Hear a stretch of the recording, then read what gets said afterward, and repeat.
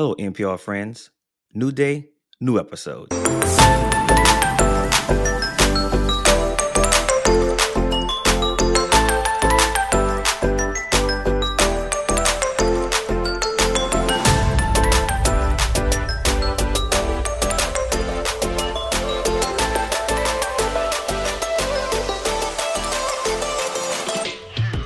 Yo, yo, yo, yo. Whether you're wearing pants or not, welcome to No Pants Required. I'm your host, X3C, and thanks for joining. Let me ask you guys this question. Are you prepared for after death? Life after death? In this episode, I will discuss two specific areas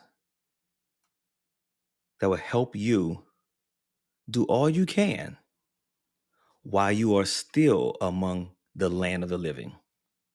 Today's quickie, I definitely want to talk about sleep. So according to a sleep psychologist, one popular myth about sleep is that everyone needs to have 8 hours per night. Does this apply equally for a superstar athlete such as LeBron James, or on the opposite side of that spectrum, a couch potato? So for pregnant women or nursing home residents, for example, how much sleep you need differs between people, depending on your individual genes, your lifestyle, maybe your environments that you live in. How much sleep we need also changes over time, and I can definitely attest to that. So as we get older, we take different challenges in our lives, right? And things changes, our bodies changes. And so, the level of sleep needed, it does differ, and it may differ from week to week or even day to day. Holding a rigid 8 hours per night expectation is really not, it's really unrealistic. And in some cases, unhelpful. So because you sleep doesn't necessarily meet your expectation, then you often become even more frustrated or anxious about sleep, which makes it even harder to get good sleep. So it's compounding effect, over and over. Another common myth is that sleep hygiene is the answer to insomnia, right? Everyone has their pet peeves and things that they do, right? A ritual, if you will.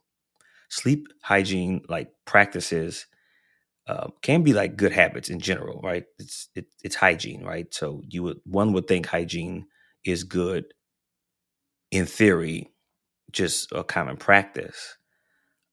But some of those good hygiene habits can prevent sleep in general and cause some problems for you to fall asleep. But so think about dental hygiene, right? It's a little too late once there's already a cavity. If you try to really try to take care of it at that point, and the same could be said for sleep problems, right? So in fact, sometimes focusing too much on sleep could have the adverse effect, right? Trying to find that perfect sleep hygiene increases anxiety. Here we go, compounding again. Other ways in which you can't fall asleep. Your mind is constantly thinking and turning and churning, which makes it, again, worse. So it's more helpful to have a flexible attitude about sleep rather than a hygiene, right? It's you putting yourself in a happy place so that even if you are giving yourself a good chance to be successful, because you're trying to stay positive there. And I think that is really a key to good sleep, right? I notice I'm not even talking about bringing up your cell phones and all the different articles that they have out there. It's really just the mindset of thinking positively. And I kind of like that the fact this article that I found on Forbes.com really is talking about sleep in a manner of your mindset, as opposed to following or trying to find some alternatives to allow you to get better sleep, right? These rituals or these common practices that I talked about. So, for reasons, like I said before, for other reasons to turn your brain off at night, um, again, visit the article that I put in today's episode description to really dive deeper into sleep. But in practice, it's really all about just being positive, thinking positively, closing your eyes, and allowing your body to go to sleep. And that's the quickie for today, ladies and gentlemen, boys and girls, and others.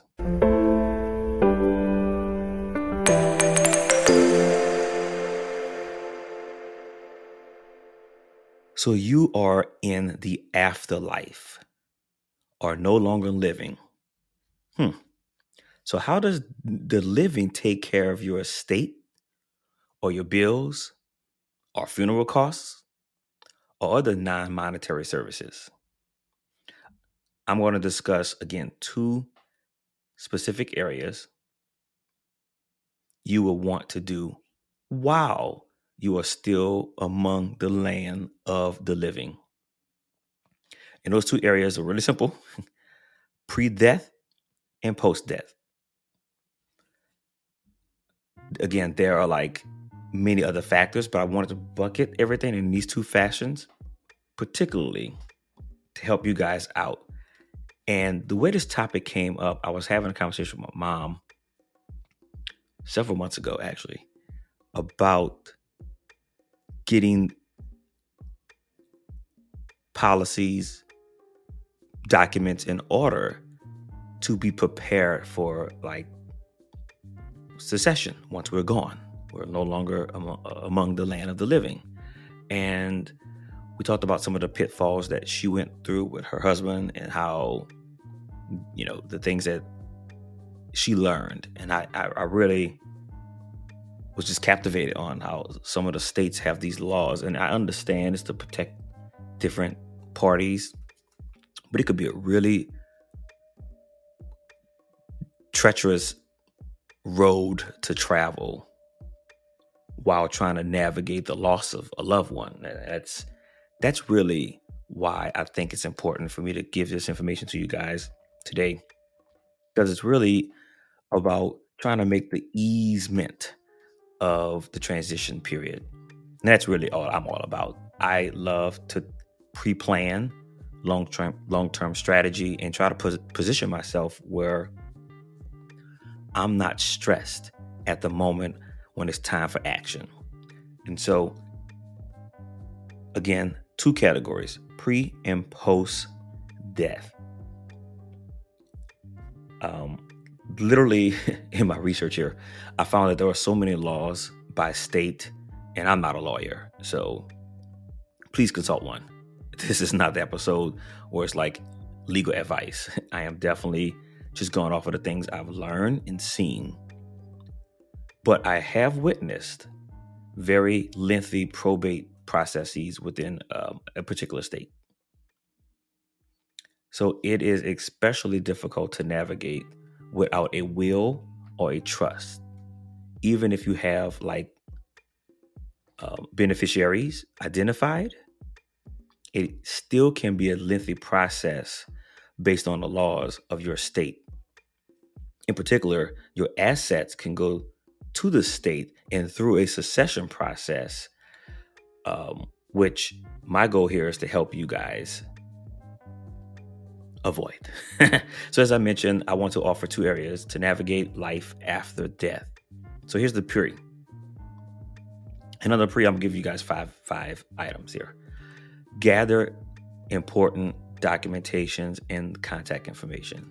That's step one. And I'm gonna tell you, this is probably gonna be the hardest part. You have to think of everything, even the simplest things. You have to consider it. Just gather all of the documentation, right? I'm not sure if you want to have it on an electronic version or if you want to literally print things out, old school fashion, or even further old school, write things down. like in a journal or a book or whatever the case is. So some of you, again, will make the copies. You will store them in folders. Some will do that electronically. And I honestly would recommend making it a digital process, because with a digital process, you can encrypt the password and make it, or encrypt the information and then have a password protected. And the reason why I suggest that is because it will enable the easy transition based on different life situations. If you are currently married and at some point in the future, things change and you're no longer married, you can easily transition those things. If it's electronic based, you can easily update those documents if it's electronic based, as opposed to having it sorting through a folder and the filing system. That can be really complicated, and you can really forget to update some of the information. So I would highly recommend it be a digital process for you guys for gathering your documentations. And the documents you may need, just for example, it's like property deeds, your vehicle title, your birth certificate, marriage certificate. It's any information, like honestly, information for your lawyer, information for businesses that you may own, and any other assets you may own, right? And I'll dive a little bit more into some of those examples in a minute. Secondly, you want to establish a living will. It's very important to establish a living will. And this is pretty much a legal document in which you pretty much list your preferences in any event that you become incapacitated or otherwise unable to express your preferences yourself, right? It's documented down. I think that sounds very simple, but we have to embrace that we do perish, right? At some point we will leave the earth, or in my terms, return back to the earth. And so prepare ourselves now so that whomever is our executor of our estate can take care of that without the harm of not being able to execute your will, but also you want to take the stress away from that individual, right? Or whomever is left over, right? Your family, who's going to take care of your assets after life. Number 3, establish a living trust. Now, a living trust can be a great way for you to make sure your wishes are followed after you die, right? So as well as possibly allowing for a faster distribution of your assets and to your beneficiaries, avoiding like probate, I mentioned that earlier, court processes, and keeping your financial affairs private, right? Because once it goes to the state, it becomes public, and then you have to work through the state process, and that can be very costly as well. Not just a timely process, but also costly, because there are fees and process fees depending on the state to obtain certain information. It's a hassle. So number 3, it's very critical, I think, is establishing a living trust. So with a living trust, as the grantor, you, the person who designed the trust, you retain control over it, because obviously it's a living trust. So you retain control over the properties placed in the trust throughout your lifetime. Upon your death, your chosen successor or trustee gains control of the trust, and then that person or persons, depending on how it's structured, would then distribute your assets according to your instructions. Really simple. You've taken care of everything ahead of time. Please don't be that person who just leaves it up to the whim of your family members who are maybe grieving at that point, or trying to adjust with life without you, and now they have to go through all of these other legal processes and financial burden, right? You kind of want to take care of that for them, so they can just sit back and remember who you are, right? And I have to worry about the stress of preparing to take care of your assets after you bounced out of here. And so one additional piece that I like about a living trust is it bypasses the probate process from within the state, which can again save you time and money. That is really critical. So if you didn't get anything else from what I just said, a living trust allows you to save time and money. Bam, there you go. That's all you need to know. Get one established tomorrow or today. Number 4 on my list will be update all of your beneficiaries. This can be a hassle, especially if you are, your life situations change, your relationship statuses change, and depending on, who you want to leave money to or your assets to, you want to think these things through. So like if you have life insurance or retirement account, pension plans, even those pay on death type of accounts, transfers, accounts to whomever, you make sure that your beneficiaries are up to date, as these account transfers according to your beneficiary designations. So like your last will does not control them, right? And that's very important. Anytime your family situation changes, I think is a good idea to review your beneficiaries. And if you don't, it could be, again, another hassle that will hopefully save you and your living family relatives time and money. And number 5 on the list, I think is pretty easy here. Talk with everyone. I can't stress this enough. I think it's important that people understand what you want. You can probably poll almost anyone who truly knows me, and they will probably tell you exactly how I want my remembrance ceremony to go, whether I want to be cremated or not, where I want to be my ashes planted, where I want to leave money, who I want to leave money to. Like, it's literally all been well thought out. I've even thought it out as far as the actual itinerary for my own remembrance ceremony. That may sound really cocky, a little arrogant to some, but to be honest, I want people to just have a good time and not have to stress over worrying about it. I may even procure my own remembrance ceremony video presentation. I've actually thought about this, where I would just take a bunch of clips and save into one folder. And so for my living trust, who's ever the executor of the trust would just be able to understand, this is the password, go into this folder, and I'll obviously get someone to edit and do whatever, but you at least have the content that's there. And that's really all I really care about, right? How they put it together is I don't really care, but I'm most concerned about making sure we capture some of these moments that I even maybe want to share with my friends who are now living without me. So I think it's very important. Number 5, again, to talk with everyone. You can include like your plan of your final arrangements in your estate planning. They understand what you like, your wishes are, right? It's very clear. Everyone is very transparent with the information. I really believe in being transparent information as opposed to holding everything in. I'm not that guy. Like your final arrangements can also include, like, if you want to be an organ donor, as I mentioned earlier, your funeral plans. Again, I think about that kind of things, even what I want people to wear. I've thought about that as well, including how they are paid for, right? Have not thought about that one as much, but that's a really good piece to understand. So these are the pre.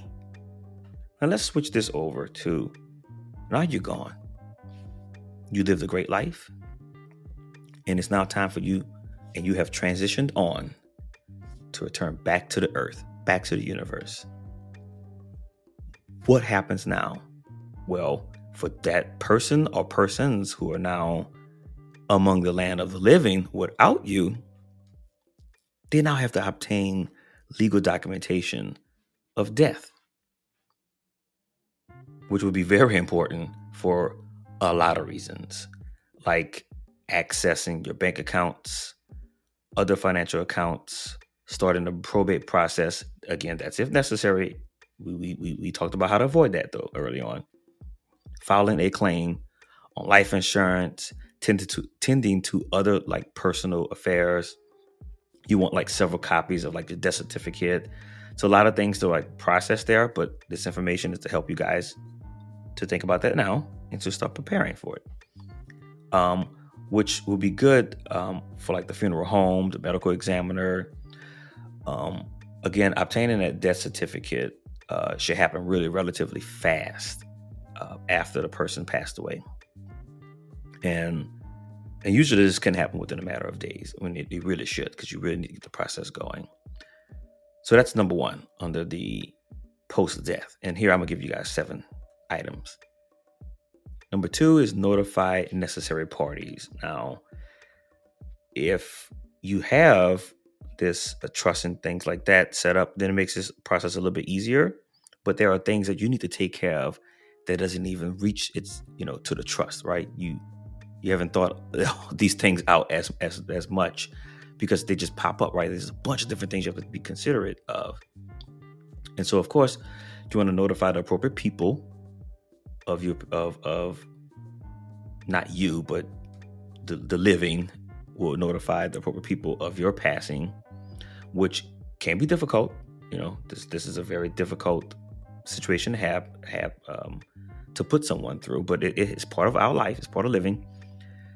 But you try to do as much as we can, again, while we're alive, so to ease that situation. So in this case, with the age of like social media, news spread obviously almost instantaneously, right?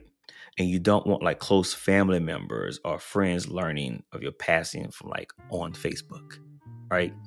And so you definitely want to entrust this critical responsibility with someone you really, is going to be really discreet in putting that information, notifications out to different people.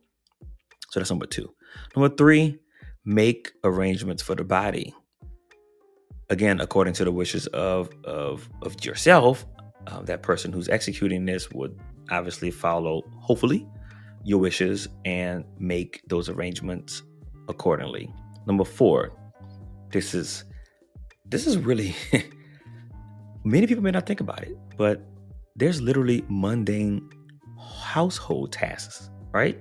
Like taking out the trash, right? Clean out the refrigerator.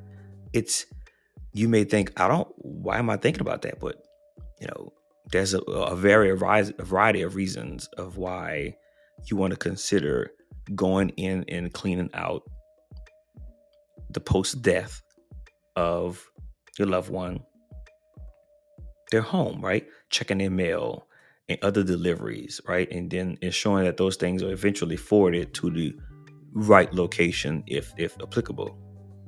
And then obviously number 5, make funeral plans. That's writing the obituary, the death announcement, coordinating other funeral arrangements, whatever those may be, based off of the pre-death requirements that is in the living will, or now the will, and the trust. Settle the estate. And that brings me to number 6, settle the estate here. Brings me to number 7, which is if someone dies without a will or a trust. So here, when you do have a will and a trust, as I mentioned earlier, the executor is activated, or the trustees, and then the process is followed. However, you deemed, the things you found you wanted to make as most important to you, right? And to make your transition for your loved ones who are still alive much easier. So if there's just a will and no trust, the estate will go through probate, which is simply like the process of a court validating a will and then distributing the assets, right? But if someone passes away without a will or a trust, it's sad to say, though, that you have the process will be based on different states, because different states and different providences have different laws. So it can vary. There's no one way or approach here, but in general, the courts will decide the fate of all the assets. So again, remember I mentioned earlier about the pre-death number number 4, which is update all beneficiaries. Even if you have those beneficiaries updated, that's only applicable for some items. You still have to go through the state process in some states. So to avoid all of that, establishing a living will and a living trust is critical. Think outside of the other things I covered. This is pretty much the best way to handle life after death, by preparing yourself for death while you're living. Okay, friends, good chat. The next week, remember, positive vibe leads to positive energy.